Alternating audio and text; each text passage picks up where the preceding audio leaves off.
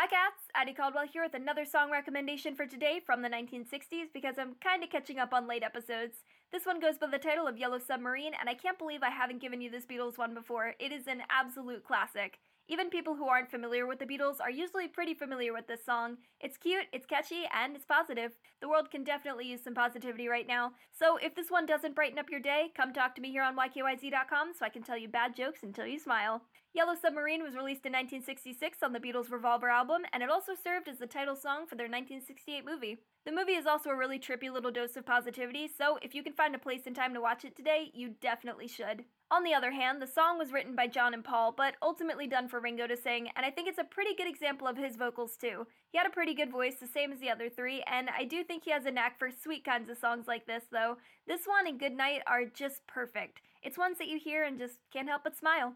So, Yellow Submarine by the Beatles, and hopefully you're doing fine and well whenever this gets to you. Bye, cats!